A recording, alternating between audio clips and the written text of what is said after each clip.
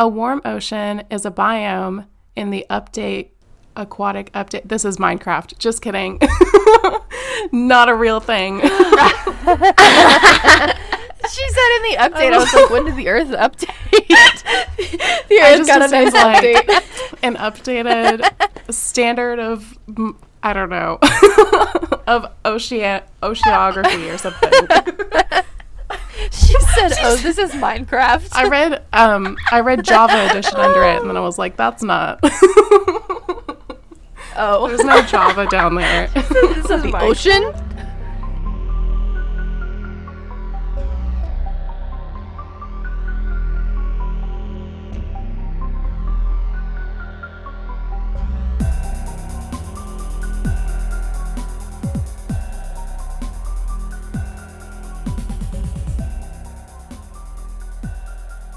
Welcome to Your Mom's a Hoax. I am one of your hosts, Alexis. I'm your other host, Brenna. And our lady in the chair. Say your name. I'm Abigail. And she is our, live Googler and our fact checker. We need a better term. We need a title for you. She's our Wade. Live. Is that your title? Just our Wade. That's your title. That is the official title. Also, feel free to jump in anytime you have a comment. Feel free to make it. I'll work on it. I'll wiggle my way in. So, super excited. We have 31 followers now, subscribers, whatever you want to call yourselves or whatever you're called, whatever. Very exciting. We're moving on up in the world. So, yeah, that's 31 whole people that are down with listening to us. Yeah. And we appreciate you so much. So continue to listen, please, and tell your friends and family about it. Like I always say, word of mouth, best way to market a podcast. So be leaving 5-star reviews. Also, we need it to help us with the algorithms. So if you enjoy our podcast and want other people to enjoy it, please help us out. We appreciate you. Yeah. So how are you? How are you guys? I'm good. Yeah, not a whole lot happening on over here. My child won't sleep through the night, so we're back to square one with that. Nice. Love that for you. Yeah, the last time we did this, she was really itty-bitty, and I was on maternity leave, so it wasn't that big of a deal for me to be up with her, but now I have to be awake at 5 a.m. for work. Yep. It's awful. So it's a little more inconvenient these days. Yeah, I can imagine. But then they always say that you'll miss this when you don't have it anymore. Yeah, I've heard that. I have a hard time believing I'll miss sleepless nights, but it's and maybe I'm a terrible person for this. I don't miss when she was a baby. Don't get me wrong, I look back and she was adorable. I like looking at pictures. She was so cute. I look fondly on those moments. Right. They're very it's not sweet. You hated it. They're wonderful. I do not want to go back to them. No, for sure. And maybe I'm not removed enough from that stage. But I'm actually having conversations with my child. She walks and she doesn't have a lot to say, but we're on a level where I know she understands what I'm saying. I know she's trying to communicate back. We're at a really cool place right now. And I don't know. It's all fun and games until she can really talk, and then you have a problem on your hands. True. But yeah, maybe I'm too far removed, but I don't know that I don't look back and think, oh, I wish we were there again. Right. See, and I think when you start looking back on that and saying oh, I wish we were there again. I wish, that's when you're oh, maybe it's time to have another baby. I think when you start to miss it, that's when you're oh, okay, maybe this is how I feel. Maybe I need another baby. Yeah. I don't know, but I would. Ugh.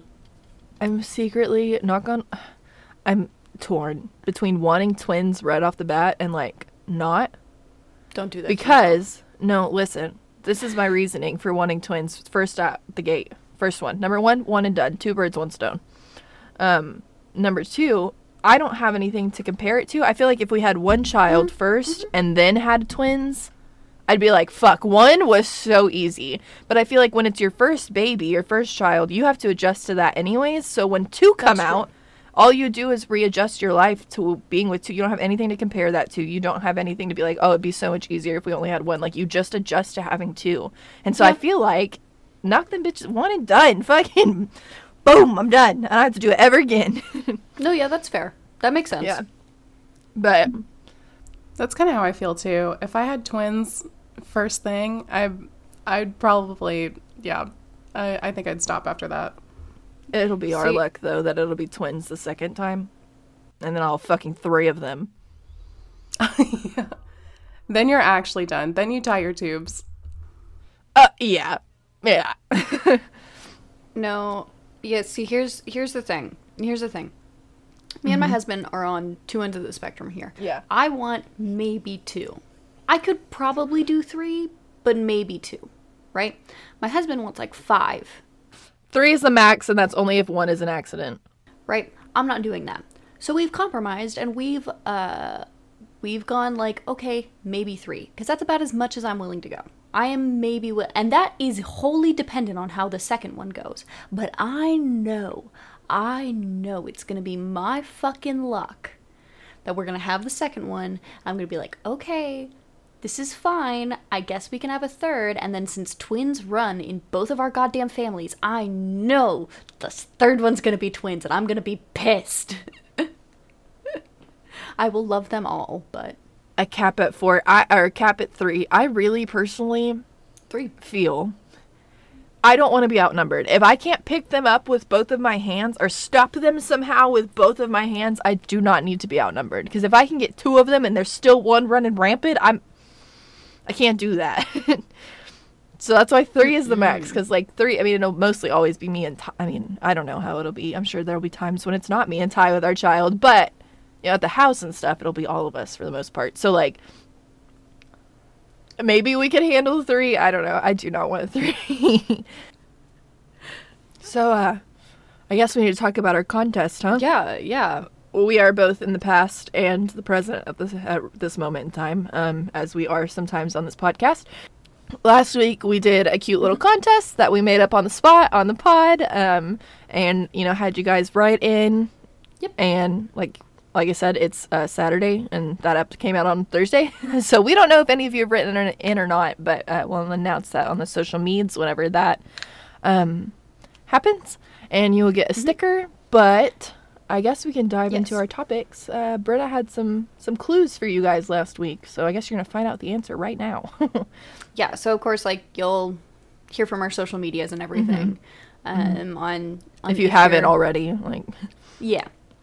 But the clues that I gave you were that it was focusing on a ship, and the timing is 1800s. So vague.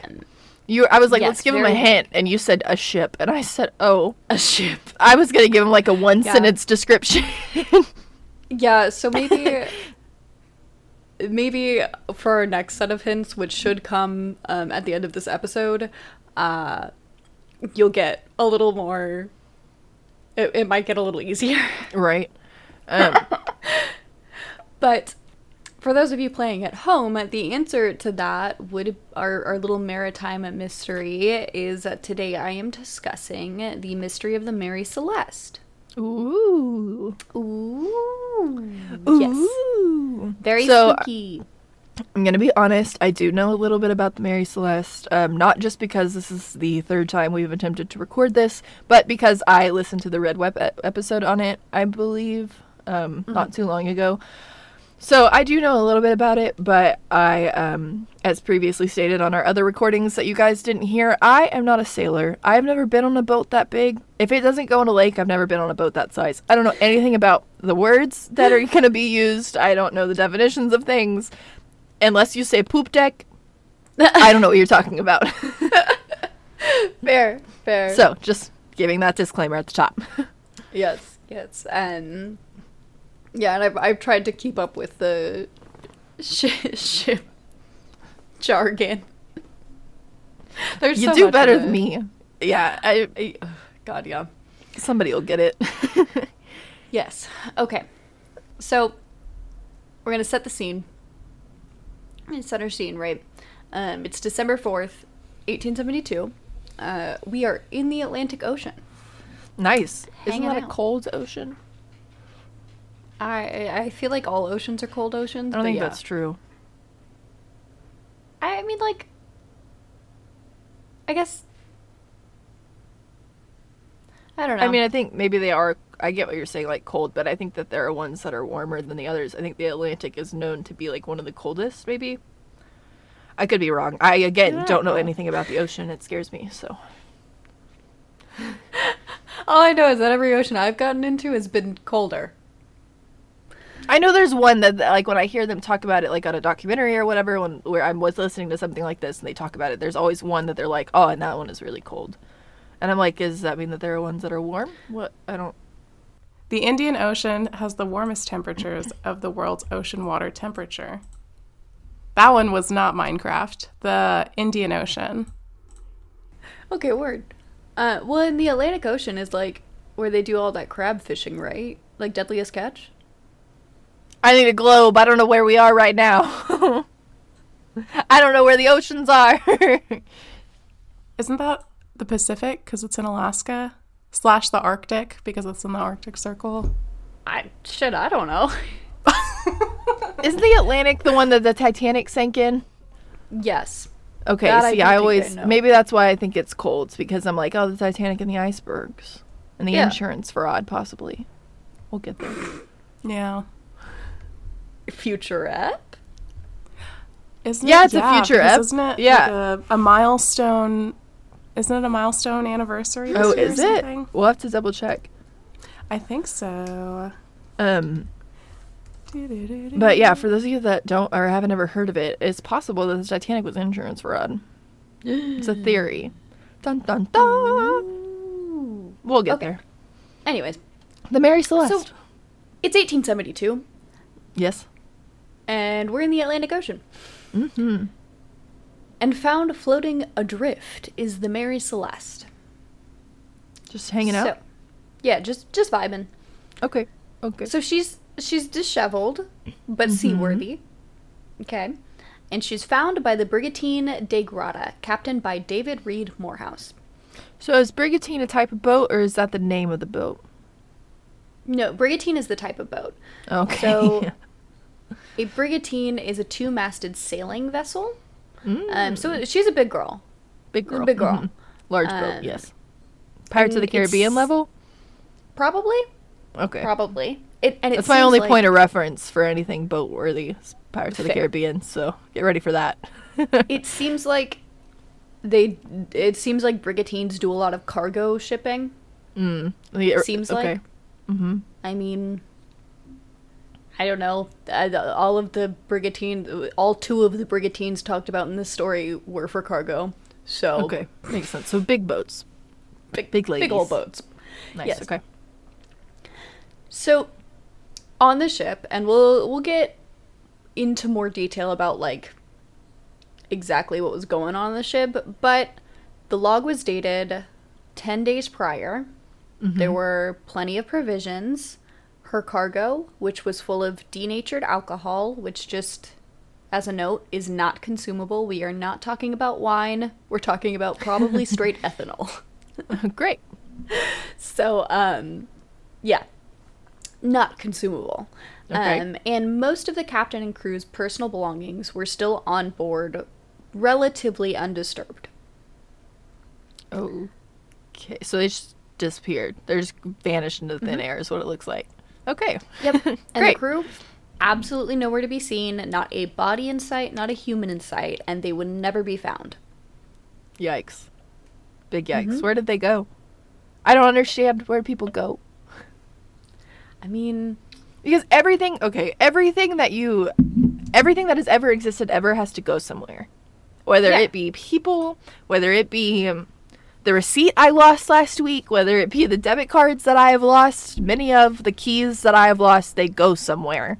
And so I just want to know where all those lost things go. Where are they? So the thing that always baffles me is, like, there are cases like this where, like, it's the middle of the ocean and, like, they're fucking gone. Yeah. Right? It's gone. Okay. But then there are also cases where, like, if you throw a body in the ocean, it will inevitably turn up on a coast somewhere. Right. Okay. What is the difference? I'm confused. I don't get it. It's got to be something to do with, like, the way the current picks it up and, like, takes, you know what I mean? Like, how fast it takes it and that sort of, like, it's got to be something like The that, ocean scientific. giveth, and the ocean taketh away. So does the lake. Okay? The lake giveth and she taketh away. I've lost so many things. You be having a good time at the lake, having a good fucking day, be drinking, minding your own business, and all of a sudden your sunglasses are gone forever. The lake giveth and she taketh away. It's very true. Oh, God. All right. So, we're going to get into a little bit about the ship itself, because the Mary Celeste had a little bit of a tumultuous history. Okay. Not good. So- not a good place to start. Yeah, she didn't necessarily start off on the right foot. Sail? Anyways. Not.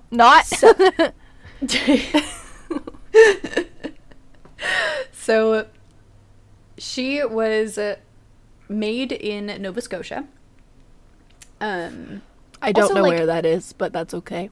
I know it's in Europe somewhere, yes? Question mark? It's up in Canada. Oh. Yeah.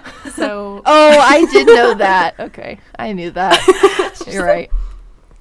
it's New Scotia. Old Scotia's in Europe.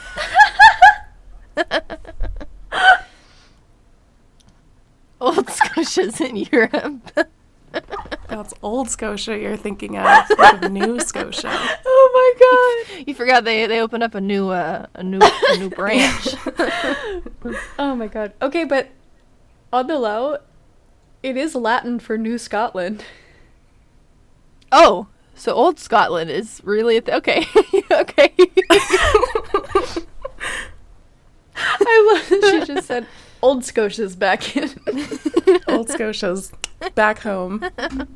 Back in the Queensland. The mainland, if you will. The mainland. Jesus Christ. Oh my god. Okay. So, she was constructed in Nova Scotia, not Old Scotia. Canada. Yes, in For Canada. those of you that don't know where we are. Me included. So her maiden voyage was in June of 1861. She was called the Nice. Amazon. The OG Prime. The OG Prime. Because she's carrying cargo. You're not getting it in 24 hours, though, let me tell you. No, but you got it. You're actually never getting it. Yeah, in this case, you're never getting it. Honestly, though. So, she was going to go across the Atlantic to London. Nice, okay. And after the ship's loading, Captain McClellan, who was supposed to take her there, got really sick. No. And they ended up having to return back to where they launched from, and he died on June 19th. Oh my god. After he died... So this is on the Amazon, yes? Yes. The Amazon / Okay. Mary Celeste. Yes, like this is back in the day when it was like firstborn. Yes. So... From the other boats that made it. Yes. So, John Nutting Parker took over as captain and went to continue the voyage. But on the voyage, the Amazon / Mary Celeste encountered some not so great things. So, Okay, like? So she collided with fishing equipment in Maine. Oh no.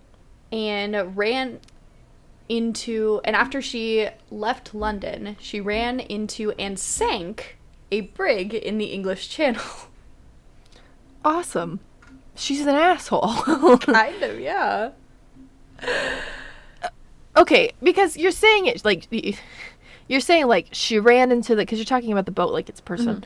And I understand that that's how you talk about boats. Yep. You refer to them as she. I don't know why. Same thing with cars. I don't know why we refer to them as like, I don't know, men. But Men. Like, yes, that's the reason. You're saying it, so when you say it like that, it makes me think that the boat is its own entity. Yes. Like the boat purposefully ran into that other boat. That's not what happened. Not purposely. She's a klutz. A person drove that boat into another boat. Yeah.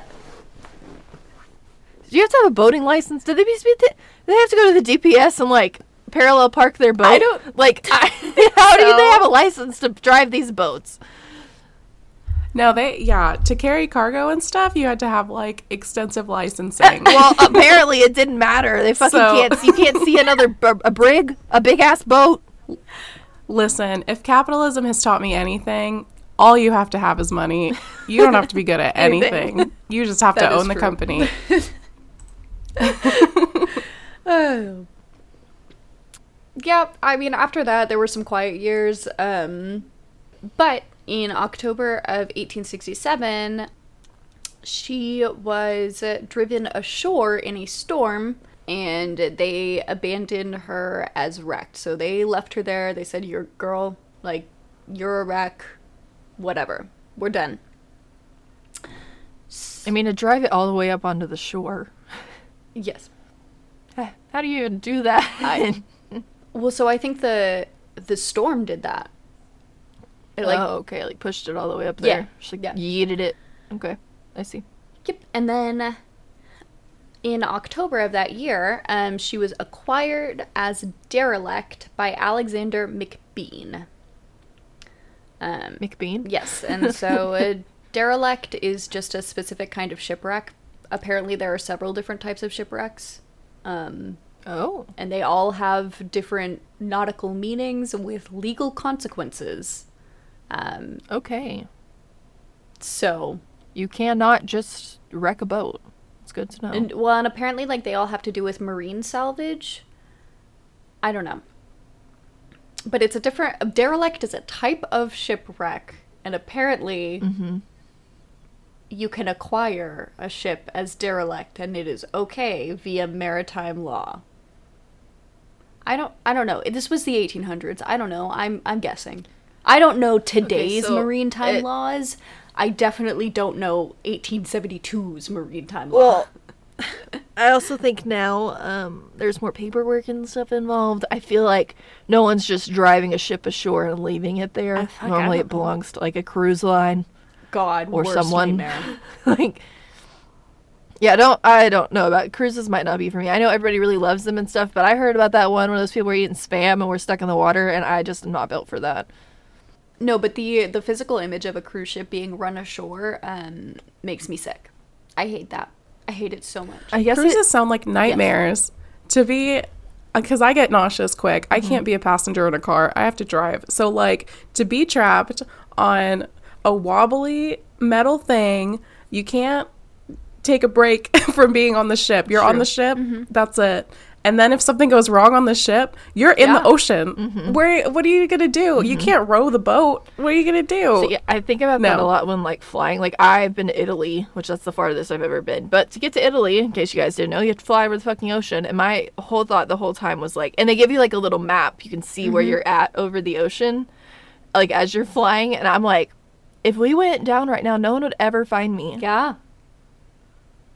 No one would ever find... That would be the end of me. No one would ever find us. We'd just go down in the ocean, and I'd probably get eaten by a whale. Like... But listen, I feel like, at least in a plane, if something goes wrong, you're going down. You're out. On a ship, I feel like it's a slower death. Yeah, definitely a slow burn. And I think if I'm on a plane, I'm okay with, like, crash landing, and I'm out. I don't have to deal with the consequences. But if I'm on a boat, that's drawn out. That's until someone gets the boat. Oh, yeah. Yeah. For sure. Ugh.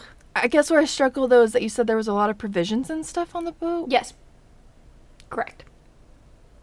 So, like, they could have stayed. I'm just having a hard time understanding what happened. Oh, we'll get into it. We'll get there. I know. Oh, yeah. We'll get into it.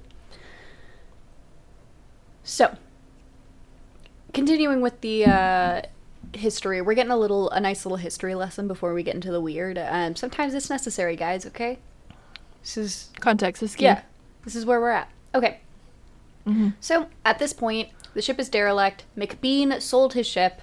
Then that ship was seized by creditors.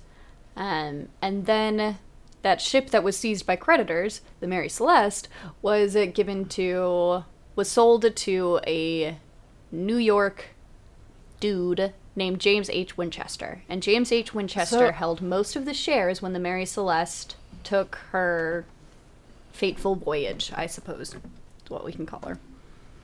I said this in, like, one of our recordings, but, like, they say prostitution is, like, the oldest profession, like, in history or whatever. Yep. I think tax collecting beats that. I think tax collecting has been around since... Oh, yeah. We needed to... since beginning of time, like, older than prostitution. They want their money when they want their money. Oh, yeah. For sure. Two things. At least you know there are two things in the world that'll always be constant: tax collection and prostitution. Oh, for sure. Sex work. Do we call it prostitution anymore? I don't think we do. I think we call it sex work. I think it's sex work. Yeah. Please don't cancel me. I don't know what I'm doing. I think people still call it prostitution, but that is like a more derogatory term. So the preferred term is sex work. Okay, I will do better. Hey, half the battle is just knowing when to educate yourself. There you go. Not being an asshole whenever you're wrong. Yeah, that's half the battle. That is the other half of the battle. Yeah, taking the... Just accepting when you're wrong and minding your own business. Like, literally, it is that easy, actually. Yeah, it is. There it is. So, the Mary Celeste, the sister girl, underwent she got a facelift. Got some work done. I wish I could get one. Yeah, she had her length increased. Oh, lip injections. Had her eyebrows done. She got a little thicker. Her breadth got increased. She got a new deck, and there were extensions to the poop deck. So she's looking good. She got some work done. Nice. Gorgeous, gorgeous girl. Gorgeous, gorgeous girls get facelifts. Yes. Gorgeous, gorgeous girls commit insurance fraud. Oh, yes. Agree. Yes. Allegedly. 10 out of 10. Allegedly. Allegedly. So, it is at this point that Benjamin Spooner Briggs became the captain of the Mary Celeste. Spooner his real middle name? I hope so. Boomer, Spooner. Hello? Keep going. Ignore it doesn't... me. Okay, look, it doesn't have, like, quotes like that's a nickname. They really looked at him and said Spooner. See, here's what y'all need to keep in mind when naming your children. Your children have to go on the playground, not you. It's true. And kids are fucking mean. So when you're naming your kids something redonkulous, fucking think twice. It's also like... Look, because kids are assholes. Kids are assholes, and you can't help your last name. I understand that. Like, my cousin's last name was Cox. C-O-X. But I'm sure that didn't set her up for a great time all the time. Like, but that you can't do anything about. Listen, well, and even, like, I have an Irish middle name, and I love my middle name. My middle name is gorgeous. I love it. It is spelled Kevyn. Kevin with a Y. Yeah. And I did get shit for that on a regular basis. It's Kevyn. It's Kevyn, for the record, and it's beautiful, and I love it. Yeah, I love it too, but it looks like Kevin. Thank you for giving me that middle name. I love it. I like my name quite a bit. But yeah, I was also Brenna Kevin Rahodes at my high school graduation. So, but on the flip side of that, I did give my daughter a very, very Irish middle name as well. Her middle name is Aveen, and it is spelled Aiobheann. Yeah, you're gonna have to spell that out phonetically whenever she graduates and stuff. Oh yeah, for sure. So on the flip side of that coin, the people that care about your children will take the time to learn their name and learn how to pronounce fair. it. I just think it's not that hard. It's not that hard. I think that with any name, it is not that hard. I agree with that very much. It is not that hard to learn how somebody's name is correctly pronounced. And you should. But, like, don't look at your son and name him Cece, because he's probably not going to have a good time on the playground. Like, I'm just being honest. You have to think about these things. Your kid is the one that's going to get That's bullied, true. not you. Yeah. And kids are mean. So just keep that in mind when naming your child. It's my kids, there'll be other things to bully them about probably. I'm not trying to make it easier for anybody. Like, I was What are you going to listen, do to them? I was not cool as a child or like in high school or anything. I didn't get bullied or anything like that. Like, but I just wasn't hip with it. I was not like the cool kid. So I worry about my kids sometimes. Like, are they gonna get my genes or are they gonna get ties? Because if they get ties, they're gonna be fine through high school. Like, you did a great job. You had a great time. Like, I lived in this space of neither cool nor uncool. I just existed. Yeah. I just floated and minded my I guess business. I kind of did too, but I was weird. I'm weird now, but I've decided to make a podcast about it because I can do that. I've just channeled it differently. I've learned to hide it around certain people and not just let it exist. No, Like, see, okay, here's the thing. Because I was the kid in high, like, I turned 18 at the beginning of my senior year. Right? And I already minded my business. Fair. Okay, but I also decided that that was the time in my life where I wanted to wear fishnets, combat boots, and sundresses. Okay? I also got my first tattoo at 18 and a whole bunch of piercings. nice.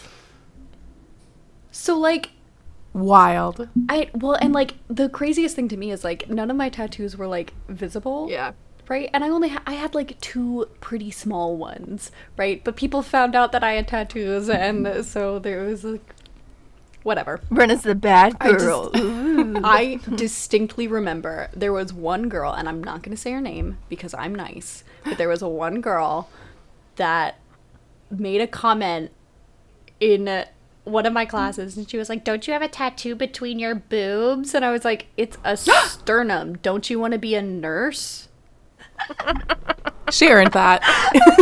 She absolutely earned that. She straight up asked you to tell her what a sternum was. I was like, "What the fuck is your problem, dude?" Don't you want to be a She wasn't even nurse? actually talking about your tattoo. She just needed help with her homework.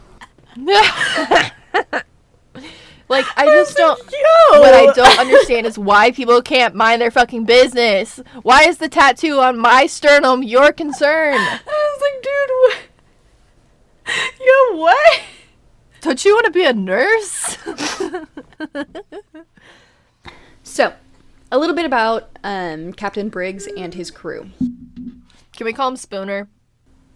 Good old Spooner. Captain Spooner. Captain... Fuck. So, he was born in Massachusetts. He had 4 brothers, and all but one of them went to sea. So, 5 kids, 5 dudes, and all of them became some sort of, like, sea job. 2 of them were captains, and then one of them just did his own thing. And He went was off. the disappointment. The black sheep in the family. His dad did not like him. There was a dynamic there. Yeah, but you know he didn't drown. It's true. You know where he went. So, good old Spooner was a very faithful man, very observant Christian, so much so he did marry his cousin. Yikes. That is not okay. If you married your cousin on accident, I'm really sorry. Like, Yeah, I know that happens to people, but if you marry your cousin on purpose, you have issues. Yeah. Get help. Yeah. So he married his cousin, had 2 children, a son and a daughter. You want to say aw, but then you're like, they're cousins But they're and they're their cousins. mom and dad. Yeah. Brother and sister cousins. Ugh. So So, messy. Continue. yep. So, had 2 kids, Sophia and Arthur. So by the time that Sophia was born, he was in a really good place in his career. Yeah, doing super, super well. He considered retiring from the sea, but Probably would've been a good ultimately, idea. yeah, he was going to go into Considering. business with his brother. They were going to do I don't know, they were going to do this whole thing because they were kind of tired of like the whole seafaring life. Yeah. But they ended up not doing that, and instead, both of them invested their savings in a share of a ship. Not the same ship, Great. but I guess they both decided to say fuck that plan and went back. Yeah, how do you just go from having like a solid, like, we're going to start a business and you have like a business plan drawn out and the budget for it, and then you're like, actually, no. Dude, I don't want to. I want to buy this boat. And not even buy the whole boat for myself. I just want to buy a percentage of the boat. Yep. So, the ship that good old Spooner put his money into was the Mary Celeste. Okay, nice. Yep, and Probably not a great... Did he know the history? I mean, I assume so, but... I just don't feel like it's somewhere that you want to, like, stake your claim. You gotta remember, she got a facelift. I mean, she did, but... She was looking good. Aren't, like, sailors superstitious? Everybody in Pirates of the Caribbean is superstitious as a fuck. Yeah, that's true. Unless they're trying to commit insurance fraud. Insurance fraud! Are they? I don't think so. Oh, okay. I mean, maybe. Maybe. Is that a theory? That, Loki, that is a theory. Oh. I mean, maybe. I'm skeptical. Again, I say the Titanic might have been the Olympic. Or Olympus, or whatever it was called. Okay. So at this point, he took control of the Mary Celeste. They planned out their trip to Genoa.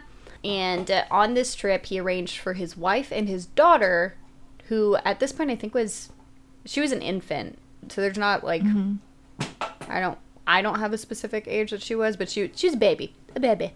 Okay. A bean, if you will. A McBean. Yes, a bean. And his son, who was in school, was left at home with his grandmother. Okay. He didn't get to go on the boat. They picked a favorite in that moment. Yeah, they did.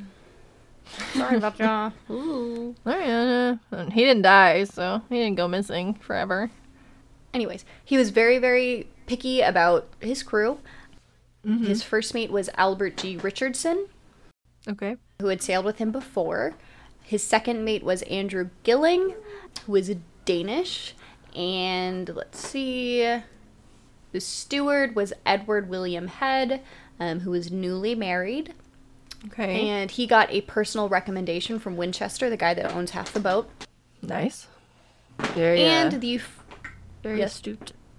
Yes, very astute. Very astute. And the 4 general seamen. Whatever that means. What does that mean? Yeah. I don't know. I think they're just like, they don't have a special title. They're just... They're like, oh, we have to give him a title so he doesn't feel left out. Yeah. So they're general seamen. Okay. I don't know, dude. But they were all Germans. So it was brothers Volkert and Boz Lorenzen, Adrian Martins, and Gottlieb Gudschall. All right. Yep. It's a lot of people. And they were a big boat. Yeah, they were described as peaceable first-class sailors. This crew should have been top chef's notch. kiss. Yeah. Yeah. Well, I mean, I assume they were. I don't know why I said should have been. But for all intents and purposes, like, they were a good crew. The captain was very knowledgeable. Like, well-respected crew. Yeah. Yeah. They all should have been good. Yeah. No reason that there should have been any issues. Yeah. So, on to them leaving, right? So, they were getting ready to leave. Getting everything set up. Like, he's... watching this ship get its cargo loaded, whatever, which is, it was 1,701 barrels of denatured alcohol. So that a shit ton of denatured alcohol. Like, I know they didn't have spreadsheets back then, but, like, that bothers me. Like, 1,701. One. Everything looked good. It was all getting loaded up. They were supposed to leave that Tuesday, but it ended up, the weather ended up being uncertain, so they decided to push it back a little bit. So, the night before they left, they had dinner with Captain Morehouse, which, if we remember, that's who found the ship, right? So he has dinner with Captain Morehouse. They discuss it. They're talking about it. And it turns out they're going basically on the same path. And they were friends. Like, they were good friends. They respected each other. They knew each other. Peanut butter and jelly, for sure. Yeah. So, they left, went and did their own thing. Mm-hmm. So, when we hit December 4th, 1872, Mm-hmm. with the Day Grata. So, at this point, so we've got our backstory. We know that they're traveling roughly the same, position. Yeah, they're like right? a week They're traveling behind the same them or path. whatever. Yeah. Okay. So, the Day Grata is sailing, Mm-hmm. and they come across, basically, they're looking, and there's a ship kind of unsteadily coming towards the Day Grata, Okay. right? And it's got some erratic movements. It just doesn't look right. Mm-hmm. The sails don't look right. Something's wrong, for sure. It's giving uneasy, Right. right? So, they try to, signal the ship. Mm-hmm. Man. They try to signal the ship, and they don't get anything back. They're not seeing anything. So, Captain Morehouse sends 2 guys out to check out the ship, see what's going on. Mm-hmm. Fair. So, as they get closer to the ship, they see that it's the Mary Celeste. Okay. Right? And they're like, oh, we know them. Cool, we can hop up on this boat. Yeah. So they get on the boat and they're investigating, right? And they found it completely deserted. Oh. So the sails were sort of set and they were in poor condition, Mm-hmm. right? A lot of the rigging was damaged. There were Okay. ropes hanging loosely over the side. Mm-hmm. Okay. The main hatch cover was secure, but the lazarette hatches were open, which I think is like a storage hatch, kind of. Yeah, I don't know what that means. Yeah, same kiddo. I don't know. The ship's single lifeboat, which was a small yawl. A small They yawl. called it a which yawl? really, a yawl, yes. YAWL, yawl. Oh, first of all, that's not correct. Yeah. Which But is actually a pretty, it's not, obviously it's smaller than the Mary Celeste, yeah. but it's not a tiny boat. well, this I mean, they could had have a easily... large crew, and if everybody's gone, it had Yeah. to be decent size. Yeah. So they're Mm-hmm. wandering around. They're looking. We've got a small yawl, and that yawl was gone. Could the small Okay. yawl be considered a So- motorcycle? A motorcycle, yes. A motorcycle, if you if you will. Jesus. Right? It was gone. The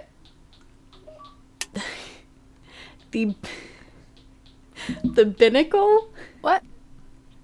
which sounds like a fucking made up word. All words are made up, but yeah, that one does sound especially made up. The binnacle. Sounds like somebody couldn't. They fucked So up it- the P in pinnacle, which also It- sounds made up. So It houses the compass. what? That's what it does. The But, binnacle. the compass has its own spot on the ship. I thought you just held the compass in your hand back then, and then it pointed to what you wanted No. the most. No, it's got its own thing. But so the ship's compass, or the binnacle, had shifted from its place, and the glass Yikes. was broken. Okay, so there was about 3.5 feet of water in the hold, that's Mm-hmm. a significant amount, but it's not alarming for a ship of that size. Okay, but Okay. shouldn't everybody on the ship know that? Yes, Okay, they should. because they're all experienced seamen. Yes, Okay. exactly, precisely. Mm-hmm. Okay. So there was a makeshift sounding rod, which would have been used to determine the amount of water in the hold, and that was found abandoned on deck. Okay. There's a rod that they use to measure the amount of water. Yeah, like a Is sounding it rod. just like a yardstick? I don't know. Like what? Well, Well, like what? Okay, I don't need to know what it is specifically. I'm never gonna be in this situation. True. So keep going. So they also found the ship's daily log, Weird that they didn't take that with them when they dipped. Yep. So they found the ship's daily log, which was dated like 9 days prior, and it recorded their position as off of the Santa Maria Islands. Okay. So they went missing like right after, like this happened right after they set sail, like 2 days later. So they set sail, let me double check. They set sail in October. They were found in December, and their last log was in November 25th. So about a month. Oh, okay. Okay. So about a month into, yeah. But the Santa Maria Islands were roughly 400 nautical miles from where the De Grata found the Mary Celeste. Oh. Okay. So that's far. Yeah. Yeah, so she just drifted, right? Yeah, that's really far. So like where, I mean, I don't know. Nothing is accurate. They're 400 miles away. So whatever happened where the boat was found doesn't won't apply. Yeah. Yeah. So the cabin interiors were wet and untidy from the water that had gotten in, but otherwise it seemed like they were in pretty reasonable order, right? I mean, the boat is still sailing. It sailed 400 miles. Yeah. So there were personal items scattered about, you know, is what it is. And honestly, probably because of the fact that it was just floating adrift and like just moving around. Okay, I was like, when you say scattered about, do you mean like signs of a struggle? No. Or do you mean like knocked over from the waves? Probably like knocked over from the waves.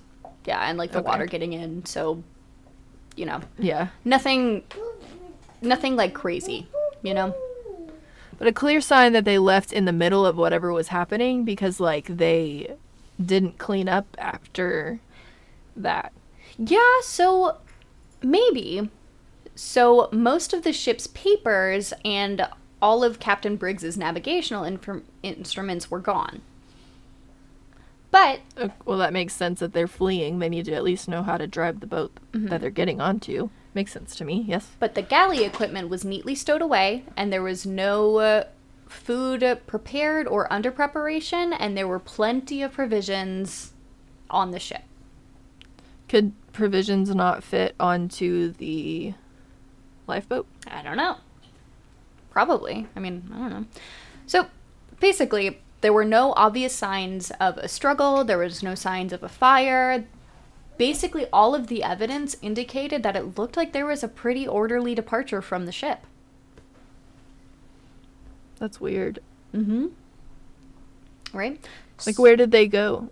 Exactly. Yeah.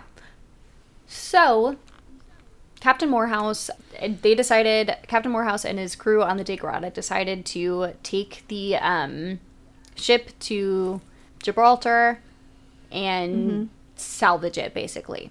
Now, okay, we're not going to get super into all of the salvage court details, but it is important that you know that when you salvage a ship, you get money for it. Yeah, like insurance money. Mm-hmm. So, yeah, it's important to know that. The amount of money, let me see if I can find it real quick. Okay. They would have gotten money for it, basically, is what I'm saying. So that's important to keep in mind. And again, I'm not there was a lot of, like, there was a whole hearing for all of this, because they didn't know what exactly happened. The entire crew was gone. It seemed pretty suspicious, and we'll get into that a little bit. So there's a whole hearing for it. Well, something's not right. Something happened, obviously. But we're not going to get super into it. Yeah, just know that you get money if you salvage a ship. Okay? Okay. So now we're going to get into some of the theories as to what exactly happened. Okay. Okay? I'm excited. Yes. So the first theory is a crazed mutiny. Okay? I'm going to veto that right off the bat. There wasn't any signs of a struggle. Yep. And a mutiny, to me, I've seen Pirates of the Caribbean. They left Captain Jack Sparrow on that island after chaos ensued.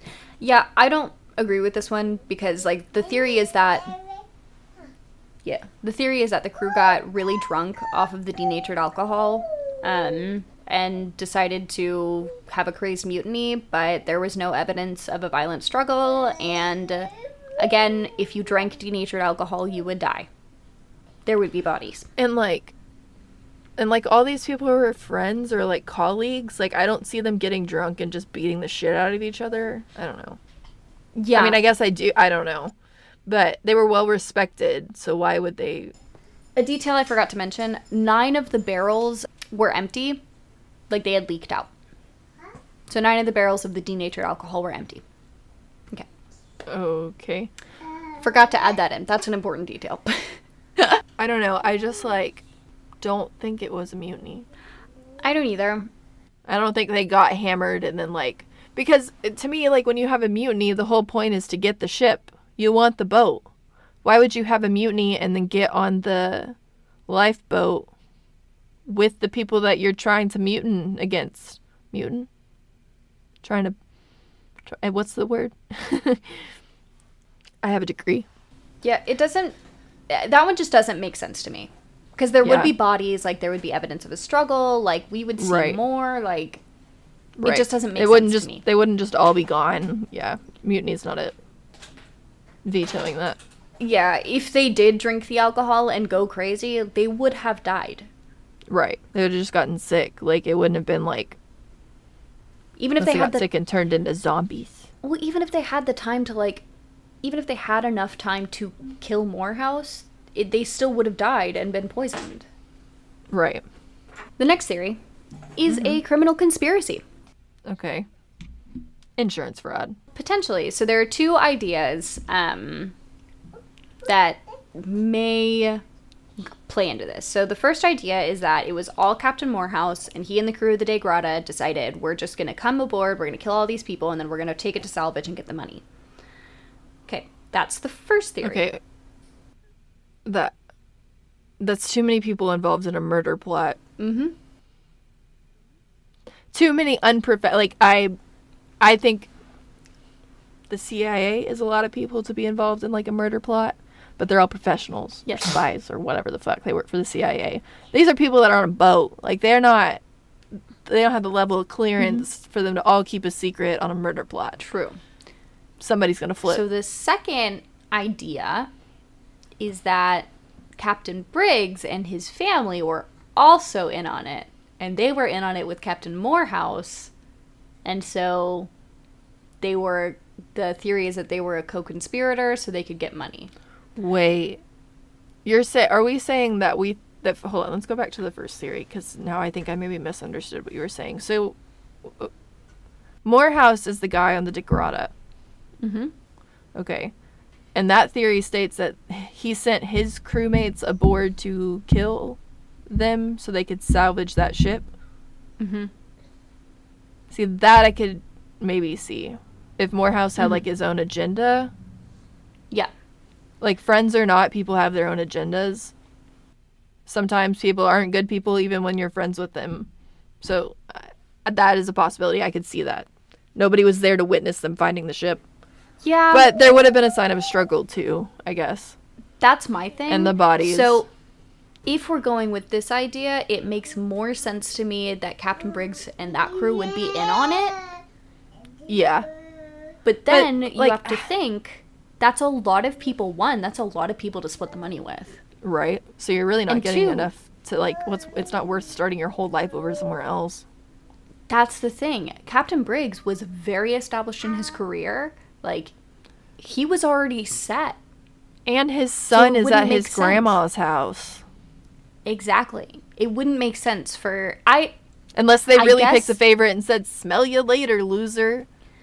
Maybe they just didn't like it. And they were like, oh, The fuck, poor thank kid's God 5, that and kid's they're gone. like, ooh. Like, fucking Oops. got rid of him. Thank God. It's fucking weird.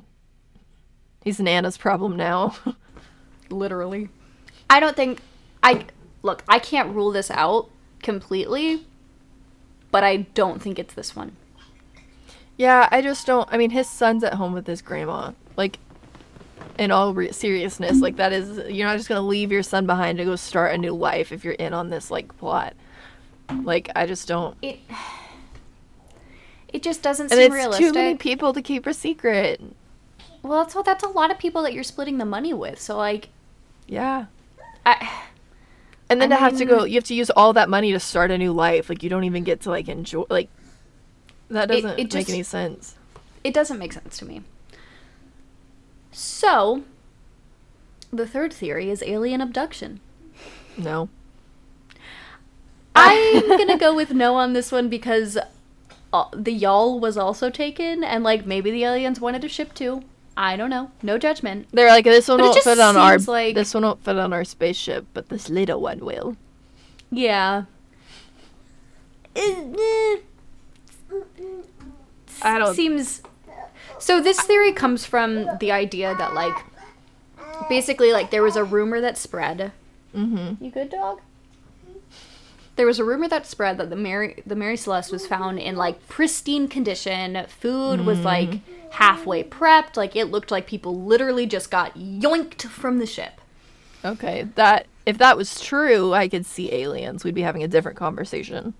Yes. I think there are But that was not the instances case. like that in history where I could be like, aliens. But this is not one of them, I don't think.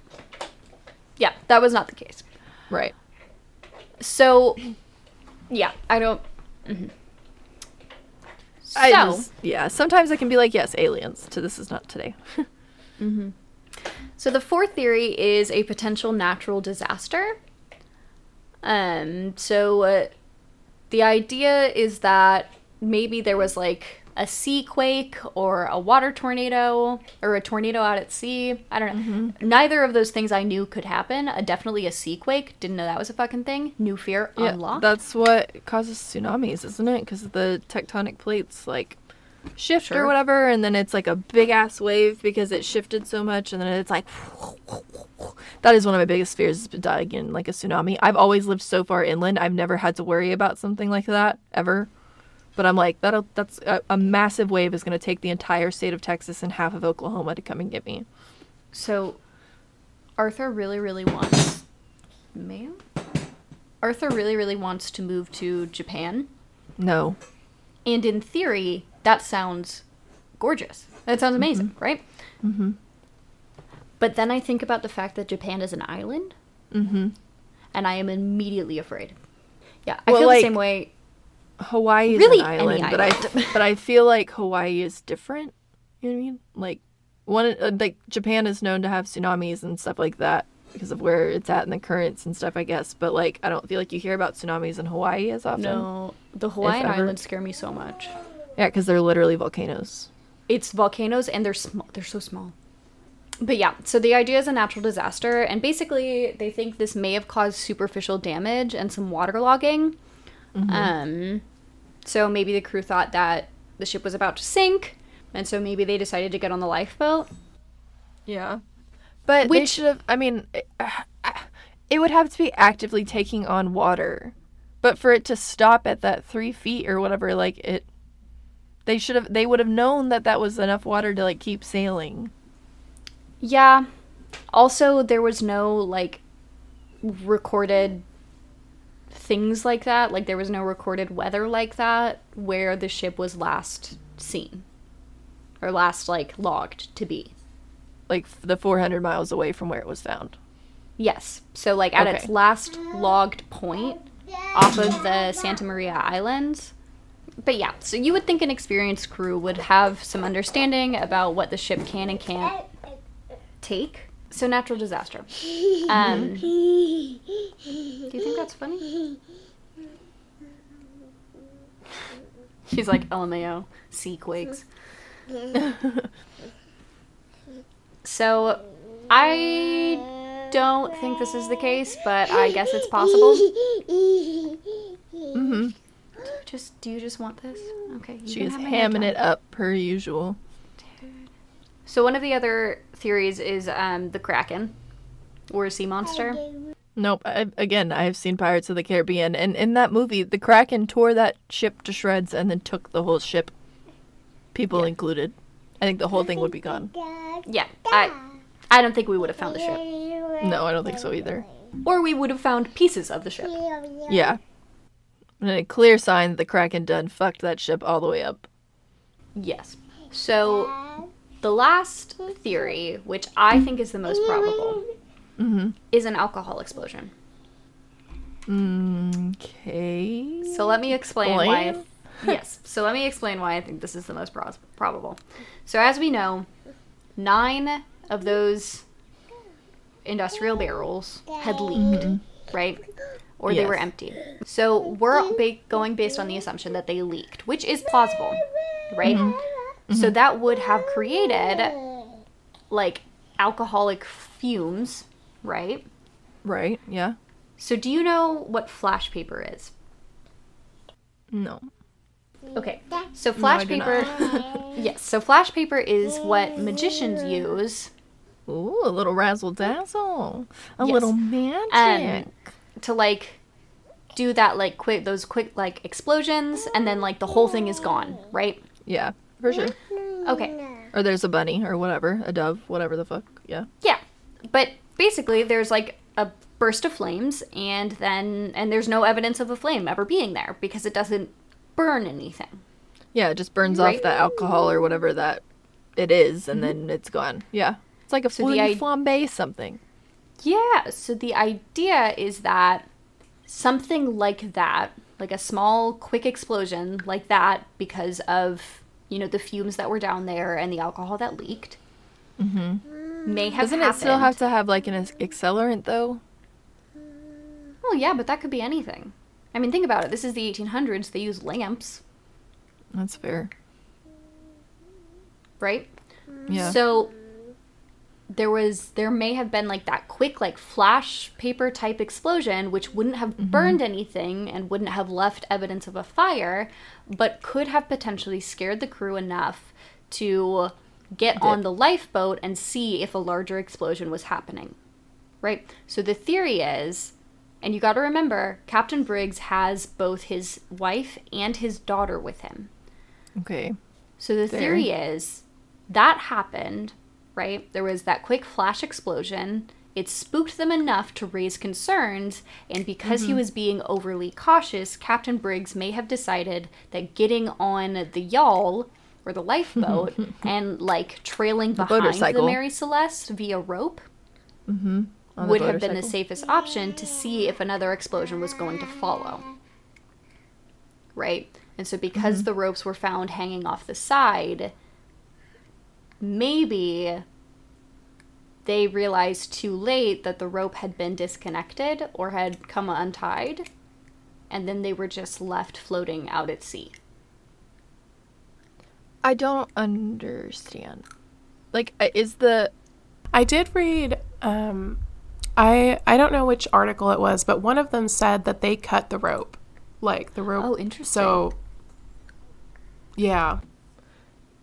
Because, okay, because, like, the yawl, the motorcycle, it should be, like, if it's big enough, so, like, if it's big enough to hold that entire crew, does it not have, like, its own sails? It has 2 sails. Can it not be, like, steered? And it can be steered. So, like, I don't understand how they would just float off to sea. They may not have realized it, or I don't know. But would you not, but, like, okay, so you're on this boat and you can steer it, and it's not as big and comfortable as your original boat, the OG, but, like, you can still steer it. You have all of your navigational tools. Why would you not just continue on the course that you're on, knowing that there's a boat 8 days behind you? Like, why would you not just continue on your course until that boat came to get you on your small yawl? Or even sailed to the islands. Right. Why would you, like, if it's steerable and stuff, I don't see how they just floated adrift and was never seen again. Like, that doesn't make sense to me. Like, I can understand, like, the boat, you know, like, them getting off the boat because of the explosion and, like, waiting to see if more happened. And then by the time that they realized they weren't connected to the boat anymore, they were too far away to catch up to it. I can see all of that. But what I can't see is, like, why they didn't continue on their journey, knowing that there's a boat a week behind them that's on its way that could pick them up, or why they wouldn't sail to the closest, like, islands. That's why I think it's insurance fraud, because they were not very far away from shore. The entire crew is gone. Nothing's really wrong with the boat, but it was still recovered by another boat to sell for parts. So it feels fishy. And him leaving his son behind implies to me that maybe he maybe he was like open to the idea that he probably wouldn't make it through whatever scam they're doing, but also like he left his, if he thought he was sailing the entire Atlantic Ocean, he probably wouldn't have left his son behind, because what if he got stuck in Europe? I don't know. Right. I just can't see like the leaving your, like what would be the point in leaving your son behind, unless that was the point, to make somebody ask this question, because he knows he's coming back. Right. Because you would think that he's coming back. Yeah. That's why he left his son there, to make everybody think that he knows he's coming back. But then, like, to go start your life, like, to I mean, how much money, though, is worth, like, never seeing your son again? But it's possible that grandma was in on it. True. And, like, knew, like, okay, like, in, you know, this amount of time, like, I'm going to go to this point and, like... And meet up with them. I don't know. And start new lives. I mean, back then it was easier to start a new life than it is now. Now there's so much that... I mean, you have to have passport, social security, birth certificate. Like, back then you didn't have to have all that shit. It's also possible that, like, something like the alcohol explosion or something like that did happen, and they got to the islands, and then, like, something happened to them there, because it's 1872. That's true. You know, and it just wasn't recorded, or they were trying to sail somewhere on the smaller vessel, and, like, there was a storm. I mean, really, anything could have happened. That's true. They could have been killed by pirates. Oh, yeah. And see, and back then they were like, arg me hearty, or me matey, or whatever the fuck. Like, they were real pirates. And I know there are still pirates today, and they're scary, but they're not Captain Jack Sparrow in it up. Yeah. It's not the same. But it's definitely a mystery. And, I mean, listeners, if you have any suggestions on what you think happened... Yeah, tweet at us, send it to our email, put it on our Instagram, whatever. Yeah, I'm interested in what other people have to say. Yeah, for sure. That's a weird one. I mean, because, like, there's just... You can poke holes in any of the theories, so it's like, which one, I guess, is the most plausible? Okay, so, that's what I got for you guys today. And, all right, my dude, what were your hints? So the hints that I had last week was that it was a murder of 6 people. And, you know, Brenna was like, keep in mind that we don't do a whole lot of, like, true crime. You know, we're not doing normal murder cases, you know, where it's going to be have some element of, like, spook to it. So the answer to those clues is that I'm doing the Hinterkaifeck murders. Oh, sorry. I dropped something. I'm doing the Hinterkaifeck murders, if you guys know what that is. So, we're going to go all the way back to March 31st of 1922. 6 people were murdered on a Bavarian homestead roughly 40 miles from Munich, Germany. And the victims were 63-year-old Andreas Gruber, 72-year-old Kazelia Gruber, 35-year-old Victoria Gabriel, Andreas and Kazelia's widowed daughter, her husband, and her daughter's father, which I'll get to her in just a second. But her husband, Carl Gabriel, he passed away in World War I. Put it on a post-it. We're going to come back to it. So, Kazelia Gabriel, please don't get confused with, we've got Grandma Kazelia, and then we've got granddaughter Kazelia. Okay, word. So, please, I'll try to keep it straight. But yeah, 7-year-old Kazelia Gabriel, Victoria's daughter. Victoria's son, Joseph, he was 2. And Maria Baumgartner, she was 44, and she was a brand freaking new maid. She just started that day. Yeah. So, those are our victims. Grandpa Andreas, Grandma Kazelia, Mama Victoria, and little Kazelia were found laying on top of each other, hidden in the tool shed on April 4th of 1922. So this was like 4 days later they were found in the tool shed. Whenever Johann and Josef Schlittenbauer were sent by their father Lorenz to check on the Gruber family, because the Grubers and the Schlittenbauers were neighbors. So he was like, can you just go check on them? We haven't seen them in a few days. Yeah, put that on a post-it. We were coming back to that as well. Like I said, Johann and Josef Schlittenbauer were sent by their dad, Lorenz Schlittenbauer. He's the neighbor, the neighboring family. They went to go check on them because they hadn't seen them in a few days. And they were the ones that found everybody in the tool shed. So put that on a post-it. We're going to come back to it. To this day, the case is still unsolved, but I'm going to be going over all of the bonkers details and the theories surrounding the case. So I'm very excited to talk about it.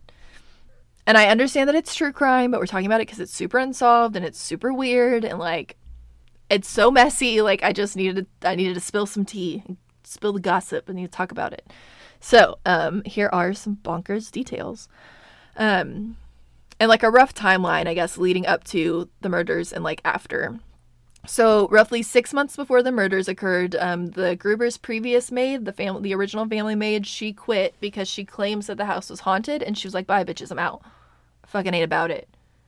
And she believed this because she had heard like footsteps and strange sounds coming from the attic, and she'd heard it like very often. She had told Andreas about it. She was like, "Bro, somebody is in the attic, a ghost. You have to get it." And Andreas had gone up there several times to check and like never found anything, never saw anything out of the ordinary, nothing. So she's like, "Okay, well that means that it's haunted and I have to go." And she dips. Rightfully so. I too would have been doing that. So March of 1922, which the murders occurred on March 31st of 1922. So on like the month of March, Andreas finds a Munich newspaper on the farm that didn't belong to anybody in the family and was not dropped off by the mail service. And keep in mind that Munich, Germany was like 40 miles from the homestead. So it's weird that there's a newspaper there that nobody knows where it came from. Yeah, and like somebody's been like, I mean, somebody, to me, in my opinion, I don't necessarily think that it was a ghost, because we'll get there in just a second, but like the murderer stayed in the house for roughly 4 days, 3 to 4 days after the murders occurred. Mm-hmm. And like with her hearing, like with the maid hearing all that stuff and like never finding anybody in the attic, but she can hear footsteps and sounds and stuff like that, to me just things like, is there somebody living in your attic? And then to find like a Munich newspaper like that didn't belong to anybody, Yeah, is weird. And it wasn't dropped off by the mail service either, so it's just odd. So days, I'm just gonna level with you. So a few days before the murder, Andreas found footprints in the snow. So they were leading from like the woods to his tool shed, and they led all the way up to the door, and there were no footsteps leading like back outside. There was only one trail of footsteps. yeah. To which I say, like, this is not okay. There is somebody in your tool shed. Yeah. That is what that means. Like, unless there is, like, a window in the tool shed that they could have gotten out on the other side of the building and, like, you couldn't see it, you know what I mean? Like, I don't know. It's, to me, somebody was in there. So the lock on the tool shed was broken as well. Ooh. Somebody is in your tool shed. Dude, yeah, somebody's living there. So naturally, Andreas enters the tool shed and like searches and stuff, but doesn't find anybody, and there wasn't anything missing. Now, I have to ask the question. Andreas is 63 years old, and I don't know. I'm blind now. My glasses is like a quarter of an inch thick, so I'm blind now. So at 63, I'll probably be legally blind. Same. So, like, how well are you looking? Because you didn't find anybody in the attic when clearly the maid has heard something in the attic. Oh, and I forgot to mention this, but, like, once she quit, the family started hearing sounds and stuff, too, and was like, oh, shit, maybe there is, like, a ghost or somebody in our house. So, yeah, I'm not here for that. Yeah. But, like I said, he didn't find anybody in the tool shed. I just don't know how well we're looking. You know what I mean? So on March 29th, like 2 days before the murders, someone lets one of the Gruber cows loose in the middle of the night. They just let him go. And Andreas is pissed the fuck off, which is valid. I'd be pissed if somebody let my cows go. So he starts asking the HOA, like, what the fuck is up? And, like, he's going to all of his neighbors asking if they've seen anything. And, like, nobody really knows what happened. But, like, he's telling everybody about these weird, like, occurrences. Like, everybody knows that a cow got set loose. Everybody knows about the newspaper. They know about the footprints in the shed. Like, he's telling a lot of people. That's how we know all of this information, because he's asking a lot of questions. And he's just not getting a lot back. So on March 30th, 1922, a key for the Gruber home goes missing. So one of their keys is just lost. that's not good. A day before the murder. And the whole family, again, hears footsteps in the attic, but, like, goes up there to find it and doesn't find anybody. So, it's either a ghost. We'll get there here in a little bit.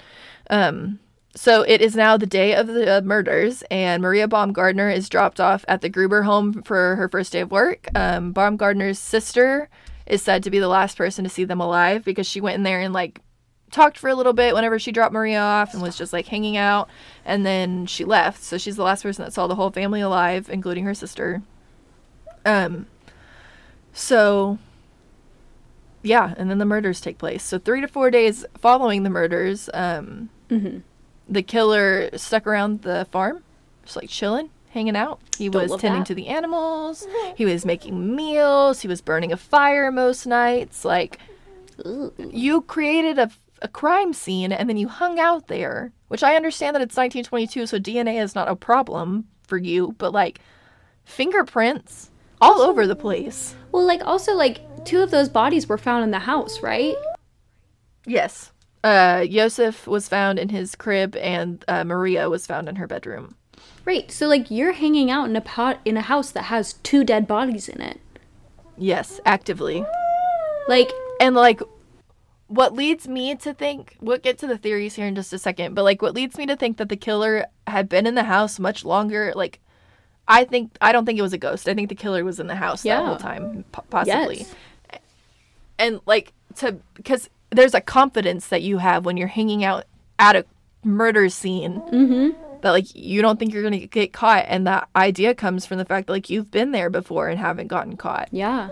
Well, that's where that confidence would come from. And honestly, like, that cow getting loose was probably a test run to see if he could get one of them out of the house. Right. Like, because 4 of them were found in the tool shed, and, like, the idea is that they were led out there somehow, like, one at a time. Yeah. Like, I think Andreas went to go check on something, and then he didn't come back for a while, so maybe Victoria went. Well, then she doesn't come back, so Cazalia goes. And then little Cazalia's like, well, fucking everybody's gone. Like, yeah. You know, so I mean, that's an idea. And also, like, 3 or 4 days later, you know, people start to notice that Cazalia's absent from school, and that the whole family has missed their Sunday worship service. So, like, and that's very out of character for them. So we kind of think something's up, like, 3 or 4 days later, but we're going to back up just a couple of days to April 1st, which is the very next day after the murders. Coffee bean sellers Hans and Edward Skrovsky, they stopped by the home to take the family's coffee order, but no one answered the door. Keep in mind that they popped by the home while a murderer was actively living in the house. Which nothing happened to them, but, like, still terrifying. Yeah, like, to know, like, hindsight is 20/20, but, like, to know that after the fact, like, how eerie and, like, gross that must make you feel. So on April 4th, which is the day that the bodies are discovered, but this is not when the bodies are discovered. So on April 4th, Albert Hoffner enters the home for roughly 4 hours or more to fix the food chopper engine. So he, like, mind you, the killer is still in the house. The bodies are still in the house. This freaking, like, appliance repairman enters the home. He, like, gets there. He, like, knocks on the door. Nobody answers. He waits, like, 30 minutes, and he's like, fuck it, I'm here to work. I get paid by the hour. And so he goes in there and just, like, does his thing. He's in there for 4+ hours with a murderer and dead bodies. And then he just, like, finishes his, like, job, and he leaves. And later that day is when Schlittenbauer, the neighbor, he sends his sons over there to the Hinterkaifeck farm, and they discover the remains of those victims. See, that to me says it was very, like, intentionally, like, that person was going after that specific family. Because if people are coming to the house and, like, living to tell the tale, seeing, like, that guy was in the house for 4 hours, he could have definitely been killed. And this murderer has, like, a confidence, an air about him that, like, he's staying on the premises. Like, he could kill somebody else and still hang out before he's found. Yeah. Like, I don't know. So it does feel very targeted specifically to this family. So we're going to get into the half-assed attempts to investigate. So as I said previously, it was standard practice back in 1922 to take fingerprints, to take eyewitness accounts. They didn't have DNA back then, obviously, and they probably didn't take in as many pieces of evidence back then because they didn't think about the DNA. Yeah. Now you're going to collect, hair and Fucking clothing and all kinds everything. of stuff. You probably didn't do as much of that. You're going to take blood samples from the blood. Like, you're going to do a shit ton more than you did back then. But it was standard practice to take fingerprints and to, get eyewitness accounts. Mm-hmm. So, the murder weapon was believed to be a mattock, which is a pickaxe type tool. I don't think it's quite a pickaxe. I think it maybe has like a flat. I don't know anything about tools. I hate that. I know it's a blunt object and that their deaths were caused by blunt force trauma to the head. And I'm going to try not to get into a lot of the gory details. Just because that's not what we do here. Brenna's soft. I don't want to talk about it. So if you want a better description that's handled tastefully, Red Web has a really good episode on this. So go check that out. I'll put a link to it in the description as always. So, the cause of death was said to be blunt force trauma, like I said a second ago. And the court physician, Johann Baptist Almuller, I can't say that word, determined that from the autopsies that he decided to perform in the fucking tool shed where they were murdered. Seems like maybe not the best place for an autopsy. I just think that, like right off the bat, wrong. Like, right off the bat, you've set this investigation up to fail. Not to mention, they're walking all over the place like it's the JonBenet Ramsey crime scene. Like, they're all over that crime scene. And I understand DNA wasn't a big deal back then, but, like, fingerprints and stuff, like, if you're gonna have to take fingerprints, fucking don't touch shit. Hello? And don't perform the autopsy in the right next to where they were murdered. I just, like... That's wrong. Like, I know it's 1920, but I feel like we had enough knowledge to know not to do that. If we had enough to invent the Model T Ford, I think we might have known enough to, like, not fuck up the crime scene entirely. Yeah. The murder weapon was not found during the investigation, but, like, I just don't know how well people looked. I mean, I just don't know how well we're looking. Yeah. The murder weapon was not found. They took no fingerprints, which was standard practice. They took no eyewitness accounts, which was standard practice. And trigger warning, the family's heads were removed and sent off to a clairvoyant, and were inevitably lost and never returned back to the police. I we can't get anything back from that. That is like you are asking for 6 angry spirits. Literally. I don't understand. Okay, first of all, I don't understand how we got to the clairvoyant. I don't understand how nobody in 1922 wasn't like a witch. But for starters, number 2, I don't know why the clairvoyant, like, okay, if she called and was like, or they called, whatever, and was like, hey, can you come look at these heads and tell us what you know? And she's like, yeah, I can do that.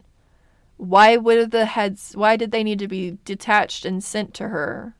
Why couldn't she come to the farm? I don't understand. That's my thing, is like, because I know, like, I feel like the 1920s, like, there was, like, maybe I'm wrong, I don't know when that happened, but I know there was, like, a, like, spiritual movement, where, like, psychics and, like, mediums and, like, all that stuff, like, that was a big thing, clairvoyance, like, going to seances. To this day, I hear about clairvoyance and psychics and stuff in, like, modern day murder cases and investigations. It's still a thing, but, like, to send the heads off, like, to be that dramatic about it. That's my thing, is, like, because you are, first off, like, I cannot imagine, like, 1, receiving 6 heads in the mail. The fuck? Hello? And, like, right? 2, what's in the box? I cannot imagine staking your entire investigation, like all of your evidence, on one person who claims to be a clairvoyant. Like, I totally understand, like, I believe in that stuff, I do, but, like, when it comes to a murder investigation, I'm not staking 100... I'm not putting all my eggs in one basket. Yeah, I'm not even gonna do that with, like, actual hard evidence, you know? Like, there are plenty of things where, like, people will have circumstantial or hard evidence, but it still doesn't mean what they think it does. Like, this just was a setup to have, like, an unsolved murder investigation. Like, just Literally. It was a perfect storm.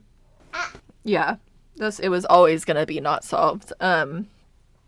So they can't determine anything from the heads now. Like, not even regular evidence. Like, you can't get anything from it. And that was what the bulk of it was because it was blunt force trauma to the head is what killed them. So you needed that. But they don't have it. The police suspected that it was a robbery gone wrong, but because this family was like very well to do, they had, a bit of money, they had a large farm, a very nice home, like they suspected it was a robbery. The flaw in that theory is that nothing was stolen and none of the money was gone. Yeah, pretty big flaw there. So if you're after them, which if they didn't find it, I mean, apparently nobody's good at looking for things in this freaking story. We couldn't find a person in the attic. We couldn't find the murder weapon. Maybe they couldn't find the money, but ooh. I just think if you've hung out in the house for 6 months, that's the theory, is that somebody was in the house for 6 months and then they weren't found, I'm sure they found the money in that 6 months. Like, yeah. So to not take it, I don't know.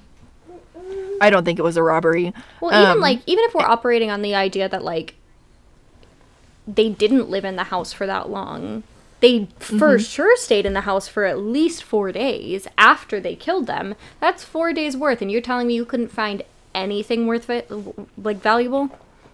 Mm-hmm. And again, right.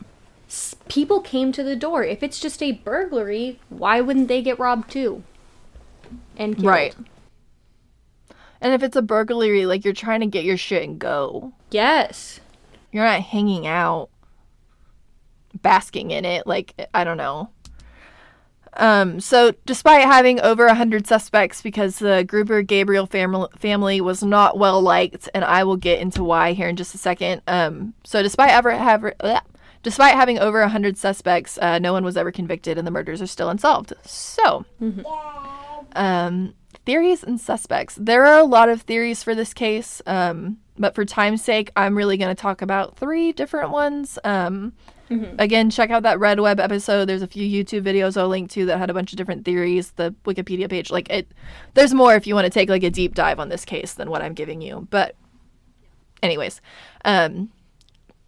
so the first theory is that the living Gruber and Gabriel families committed this murder plot for the inheritance. Okay.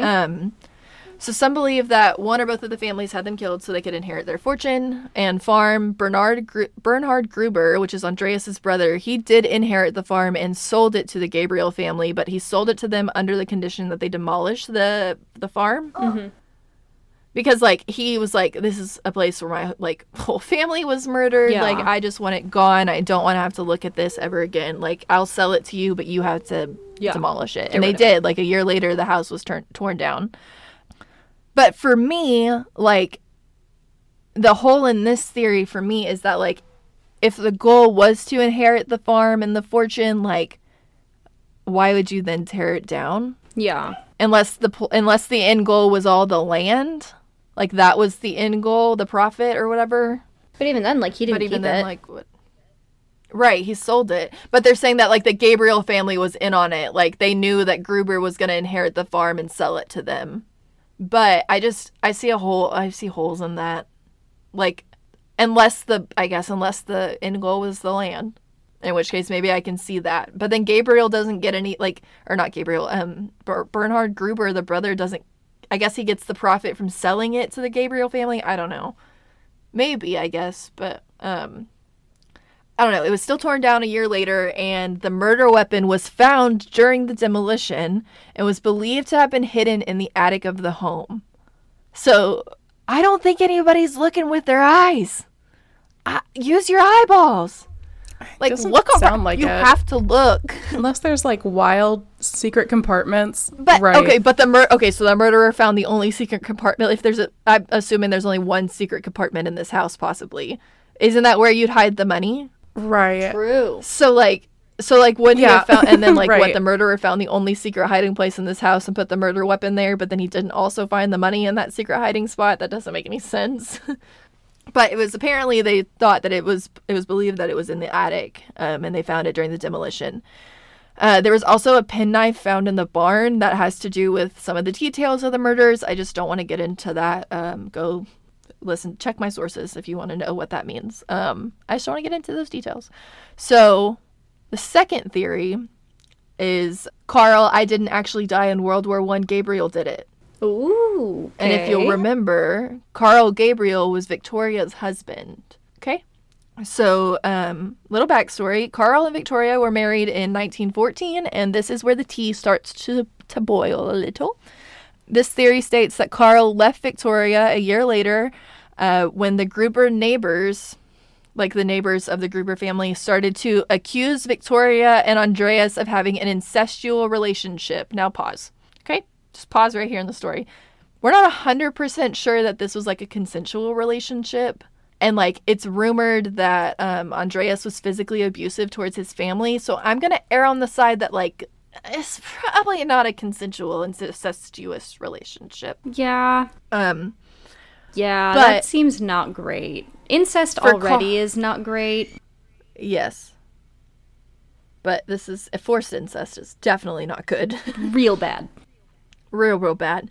But this is where I have a note. Okay, Carl, you're absolute garbage human being for not absolutely rocking Andreas's shit if this is true. Like, if this is not consensual between father and daughter, and you're her husband and you just leave her because of these rumors, and you don't absolutely destroy the father of your wife, you're a garbage human being, because Ty would kill a man. For sure. Like, that would be the end of that person. Yeah, why would you... Why would you leave your wife because her dad's making her do something horrible? Why are you not bold? Like, fuck that. So, play. I paused a second ago. We're playing now. So, in 1915, Andreas and Victoria... See, this is where I get confused. Because they were found guilty of incest and they were sentenced to 1 year in prison in 1915. Okay.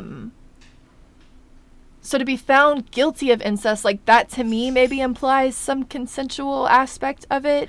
Not necessarily. But also maybe not. Yeah, I was going to say maybe not. Because 1950, I can't imagine there was a whole lot of understanding of, like... Well, I know for a fact there wasn't a lot of understanding of, like... coercion is not consent. Culture, yeah. You know, like... There was not a lot of... understanding for women of that time. So I don't know. I get that. I would it probably stage was a guess. forced. I'm still gonna err on that. It probably was, and realistically, like, I mean, a man's word went a lot further than a woman's in 1950. For sure. I mean, and if he's telling people it was like both of them, you know, like, her, it doesn't matter what she says. Mm-hmm. Oh, and this is 1915. Yeah. Okay, I thought you said 50, and I was like, no, they were dead before then. Yeah, 1-5. Yeah. So, yeah, so they were sentenced to 1 year in prison. Because of this, Carl leaves Victoria, again, a piece of shit, and is supposedly killed in World War I. However, according to this theory, his body was never found in World War I.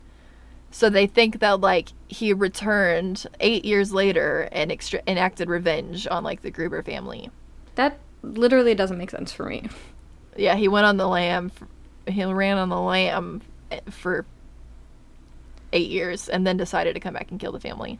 But that could possibly be this. Okay, so that idea comes about because there were Soviet POWs that, and a POW is a prisoner of war, for those that don't know. There are Soviet POWs who claimed they had met a German man who claimed to be the Hinterkaifeck murderer. So it's all like hearsay, but it is a very weird thing for some German man to be like, I did that. Like, why do you want to be the person that did that? That gets the credit. Yeah, but a lot of, I mean, like, that's not uncommon. Like, there are that's people true. that admit to murders, like... All the time, yes. Fucking idiots. But, like... And, like, there are holes in this theory for obvious reasons. Number one, my question is, why would Carl kill his own daughter? Yeah. Like, that's first, right off the bat. Like, if you're gonna... If he had killed the whole family and the daughter was, like, gone, I could see that theory being... accurate. But other soldiers claim to have seen his body during World War One, like seen his dead body. And a lot of soldiers aren't found, and especially back then, like that is a fact of it, and that's awful. But it's a reality. It's possible that they saw that they saw him and just couldn't, take him with them. Yeah, or whatever. If you're in an active like war situation, like if you're in the trenches, like, you see that he's gone, but you just have to leave him there and keep going. I mean, it's tragic, but I'm not sure that they didn't recover his body. Like, it was World War One. Like, I think that's a possibility. Like, I think a lot of people didn't get recovered. I don't think that means that all of those people went into hiding and murdered people. Agreed. So another hole is that 8 years, like I said, is a very long time to wait to enact revenge, but it was only 2 years after Yosef was born, which is Victoria's other son, and it's not possible that Yosef was Carl's child, because he's already dead at this point. So this is 2 years after Yosef was born, and according to this theory, Yosef was the product of Victoria and Andreas, it was like the product of their incestuous relationship, forced incestuous relationship, and that would make Andreas his grandpa and his father, and to that I say ick! Disgusting. So maybe this is like what sent Carl over the edge and led him to like killing everybody, because he found out Victoria had a had a child by her father and like was pissed off. I don't know. Maybe that's why he came back and I just don't killed buy everybody. it. I don't buy it either. That's why. I mean, 8 years to not see your daughter. Like, I don't buy that. Yeah. But apparently, I mean, he'd already left Victoria at this point, so maybe he'd just written them off as a whole, but then when he found that out, it just, like, sent him over the edge, and he, like, saw red and killed him. I don't know. I just don't buy it. So that leads us to our next theory, and this one I'm also not sure about, but... Okay. I don't know. So, the next suspect is that Lauren's next-door neighbor, Schlittenbauer, did it. So he's the closest neighbor, for starters, automatically makes you a suspect, just like when a wife dies, husband, automatically a suspect. To find the bodies, they had to break down the door to the barn or to the tool shed because it was locked. Okay. So, like, and if you'll remember, Schlittenbauer sent his sons, Johann and Josef, over to the house, and I guess they had to kick the door down to find the bodies. But Schlittenbauer himself was later seen unlocking the home and like just walked in like he owned the place alone. Okay. Like he let himself in there. Like he allowed himself in there, but not like anybody else into the back or anything like that. No one knows how he came to have this key. Keep in mind that a key went missing the day before the murders. That's fishy.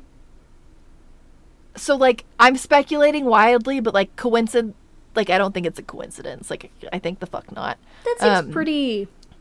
But he was the closest neighbor. Maybe he watched the house from time to time when the Grubers were away. Maybe that's why he had a key. We don't know. There's no record.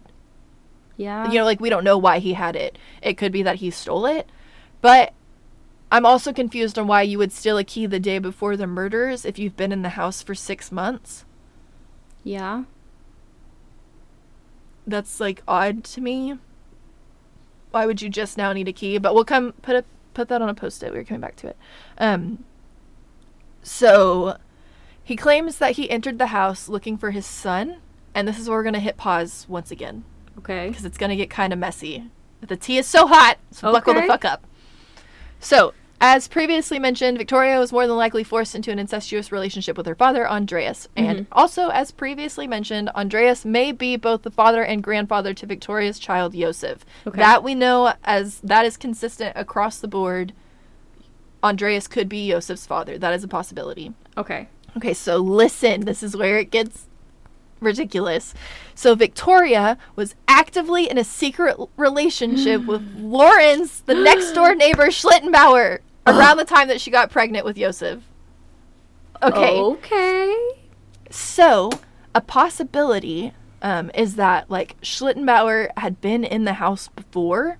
Maybe this is why he had a key. And it could possibly be who they heard in the house. It could just be that he was like sneaking around and doing it with Victoria. Oh, in the attic. And in the attic or wherever, and that's why every time they went up there, they had already dipped out. Schlittenbauer's back at his house so they wouldn't get caught. Okay. Like, that could be a possibility.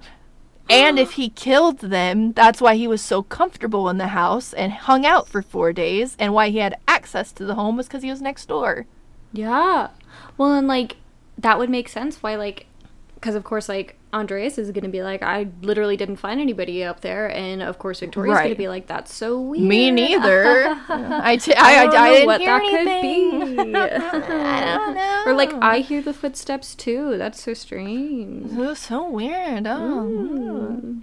Like, gaslighting everybody. Okay. So, like I said, for those of you that can't connect the dots, Schlittenbauer might be Joseph's father. Mm-hmm. And Victoria very much believed that he was. Like, she was asking for, like, she wanted to get married to Lorenz, but let's go back a little bit. Lorenz is not having an affair. His wife had passed away a few years prior. He got to know Victoria. The only thing that makes it an affair is, I guess, the forced relationship with her father, but Man, that doesn't count. Poor girl just wanted out. I know. She just wanted to live her life, is what I'm thinking. And so she really believed that it was Schlittenbauer's child. And Lorenz, like, didn't want to marry her and didn't want to pay child support because he wasn't 100% sure that was his baby. I guess it didn't have DNA possibility test, yeah, because there's a possibility that's Andreas's baby. So he's like, I like you and all, but, like, I don't like you. I don't like you enough to pay child support. But again, like, low-key, like, if you like her enough to possibly impregnate her, can we just, like, even, like, if you just want, can you just, like, marry her and take her from that situation? And, like, if y'all why work is out, like, nobody that's helping fine. this poor woman? But, like, can somebody get her out? Yeah, nobody is paying attention to her and helping her. Like, yeah, all the men that supposedly care about her are assholes. Literally. Like, okay, yeah, it's incest. Ugh, but, like, that means she's cheating on me. Like, no, she's being abused. Can you get her out? Yes, so help her. Okay, so we're gonna play. We're back to the story. So he goes into the house to investigate. He takes 2 neighbors with him. Mm-hmm. This is after his 2 sons, Johann and Josef, came back from finding the scene at the tool shed. So they've already come back home. Okay. Schlittenbauer now takes 2 neighbors over to the house to, like, investigate. And I guess the police are coming, whatever. And maybe the police are already there. I'm not 100% sure. So wait, hold on. Schlittenbauer sent his 2 sons. Yes. Okay, got it. They're his 2 teenage sons over to the house. Got it. Okay. One of his sons is also named Josef. One of his actual factual biological sons is named Josef, as well as the toddler who is a murder victim in our story. It's going to get confusing. Just bear with me. Okay. So he goes in there. He's like, I'm looking for my son. And the other 2 neighbors are like, Josef? Like, I thought he'd already come home. Like, you don't have to look for him. He's already at the house. And Lorenz is like, no, my other son, Josef, that was found dead inside. And they're like, the fuck? Hello? So, like, when he recounted it to the police, I'm not going to say the exact quote because it's awful, but he had said something along the lines of, like, I found my son murdered in there. And that's what he said in the police statement. And so the police are thinking that he has 2 sons named Josef and that one of them is the victim. Okay, and so the police discovered that, that possibly that could be his child. He tells them about the relationship he had with Victoria and stuff. And yeah, so, like, instantly he's a suspect because it's always the person closest to the family. Yeah. So, and this is where I have the note about her, wanting to marry him not being sure that it's his baby, so he didn't want to pay child support. And she's like, no, you're this baby's daddy. And he's like, nah. And she's like, no, you gonna give me some money at least. Like, you're at least gonna pay me child support because this is your baby if you're not gonna marry me. Yeah. So Victoria's being very, the way that the story's told, she's being very demanding at this point, which is when Schlittenbauer turns in her relationship with Andreas to the police. Like, turns in their supposed relationship to the police. And then he goes into the house and he's all like, but my baby. Like, what? But then he withdraws his complaint from the police about the incest. But, like, he still turned them in for that. And then was, like, wishy-washy and was like, no, I'm just kidding. But it sounds like he was trying to get her in trouble so that way she'd stop asking him for child support. Oh, and what's a better way to not have to pay child support than to kill everybody? Murder. Yep. That is not advice. Please don't take it. That is not true. Yeah, don't pay your fucking child kill anybody. support. Just pay your child support. Or just be a parent. Yeah. So he withdrew his complaint, but, like, it's just wild to me that he's like, that's not my baby, that's not my baby, that's not my baby. And then he runs in the house and he's like, oh, my baby. My baby. Like, you can't be wishy-washy. It either is or it isn't. So the question here is, you know, did he kill them because he didn't want to pay child support? Was he angry at the fact that, like, he didn't know if Yosef was his child or not? Was it because Victoria is an asshole and gave him 2 sons with the name Yosef? We have no idea. Don't do Victoria dirty like that. I know. She's been through a lot, poor girl. Yeah. Honestly. But yeah, that's why he's a suspect. It also explains, like, why he could get around the Hinterkaifeck house without a key. Yeah. He was explaining to someone how you could get around the house without a key. And, like, he was saying that to the police. But, like, how does he know that? Yeah, why do you know like, that? Is it because he was in the attic for months and, like, living there for months and, like, days before the murder and after? Or was it because of, like, his secret relationship with Victoria? Like, he knows how the secret routes and stuff because he had to, like, get out of the house real fast because they're going to get caught. Like, I don't think he could have lived in the house for months and, like, people not notice, you know? yeah. But I do think, like, honestly, like, it makes sense that, like, they were sneaking around and, like, she knew how to sneak him into the house. Like, he learned all the ins and outs and, like, that's how he knew how to get around the house and stuff. And, like, that's how people, like, heard things, and she just jumped on that train of, like, yeah, that's super spooky. I don't know what's going on. Like, it's haunted. Right. To not get in trouble, yeah. Yeah. I can see that. Especially if her dad's, like, abusive and, like, forcing her into this relationship, like... Yeah. Oh, for sure. Yeah.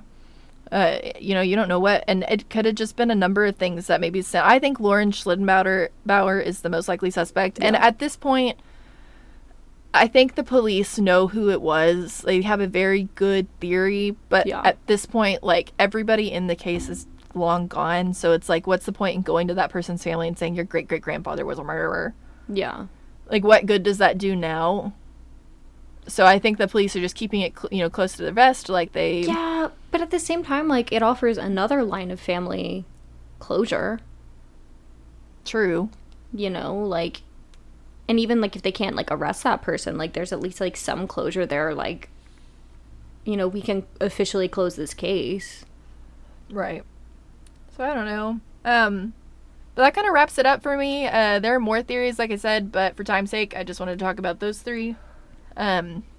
It was so impossibly messy, and it just gets worse, like, the deeper you dive. There are other theories, like, that the original maid was involved, or that the townspeople did it just because they, like, hated everybody, or at least Andreas. Like, they really didn't like him. He just doesn't seem like a bad guy. So I'll drop the links in the show notes so you guys can take your own deep dives, because I think it's worth it. But yeah, that's really all I got for y'all today. That makes me so sad. Like, yeah, it just it is really sad. Seems like sad story. Andreas was kind of a bad person, and poor Victoria and the children just ended up getting shit into the stick. Sucked into it. That makes me sad. I am soft. I am a soft baby, and that's why we don't talk about all the gory details. Yeah. So, like I said, if you want to hear, more details on it, you can go listen to the Red Web or any of the YouTube videos that I put in the links, or that I put in the comments, whatever. So yeah. That brings us to the end, though, I think. Yeah. Man. Okay. So, you guys can't... Do you want to do the social medias, or you want me to do them? Well, do we want to do hints for our next episode first? Ooh, yes. Okay. Are we gonna give away stickers every week? I think maybe. I mean, I think that's a possibility. I think we could do it. We'll see, yeah. But it is fun just to give you guys hints so you can guess or whatever. Tweet us in the comments and let us know what you think. Do you want to give your hints first? Let's see. Okay. So my story, and I'm getting a little crazy here because I have not done something like this. My story is a little true crimey. Okay. Okay. Little true crimey. And let's see. I've got 2 potential hints, but I don't want to give too much away. Okay. Okay. A little true crimey, and it happened in New Jersey. But it is not the Amityville horror. I'm not doing Amityville right now. I don't know for sure if that happened in New Jersey. I think it did. I know it happened in that general proximity. But if you're thinking Amityville, it's not Amityville. My 2 hints. It is an internet mystery that involves primarily YouTube videos. Ooh. And a girl goes missing. So it's a little true crimey, I guess, but also, but it's internet mystery YouTube videos. So also, I say a little true crimey because there's no murder. Oh, okay. So just for an understanding, we're talking a little true crimey, not like full true crimey. Okay. Because I don't really do stuff like that. It's not my my stuff. Not my forte. Yeah. So social medias. Yeah, okay. So let's see. We are Your Mom's a Hoax on Instagram and Twitter, correct? Yes, ma'am. Okay, cool. I feel like I'm being quizzed. Our email is yourmomsahoaxpod@gmail.com. Send us an email. And we would love to hear from you. We want your comments and concerns and complaints. Or even if you have like a suggestion, you want to throw a suggestion out there, like you want to let us know.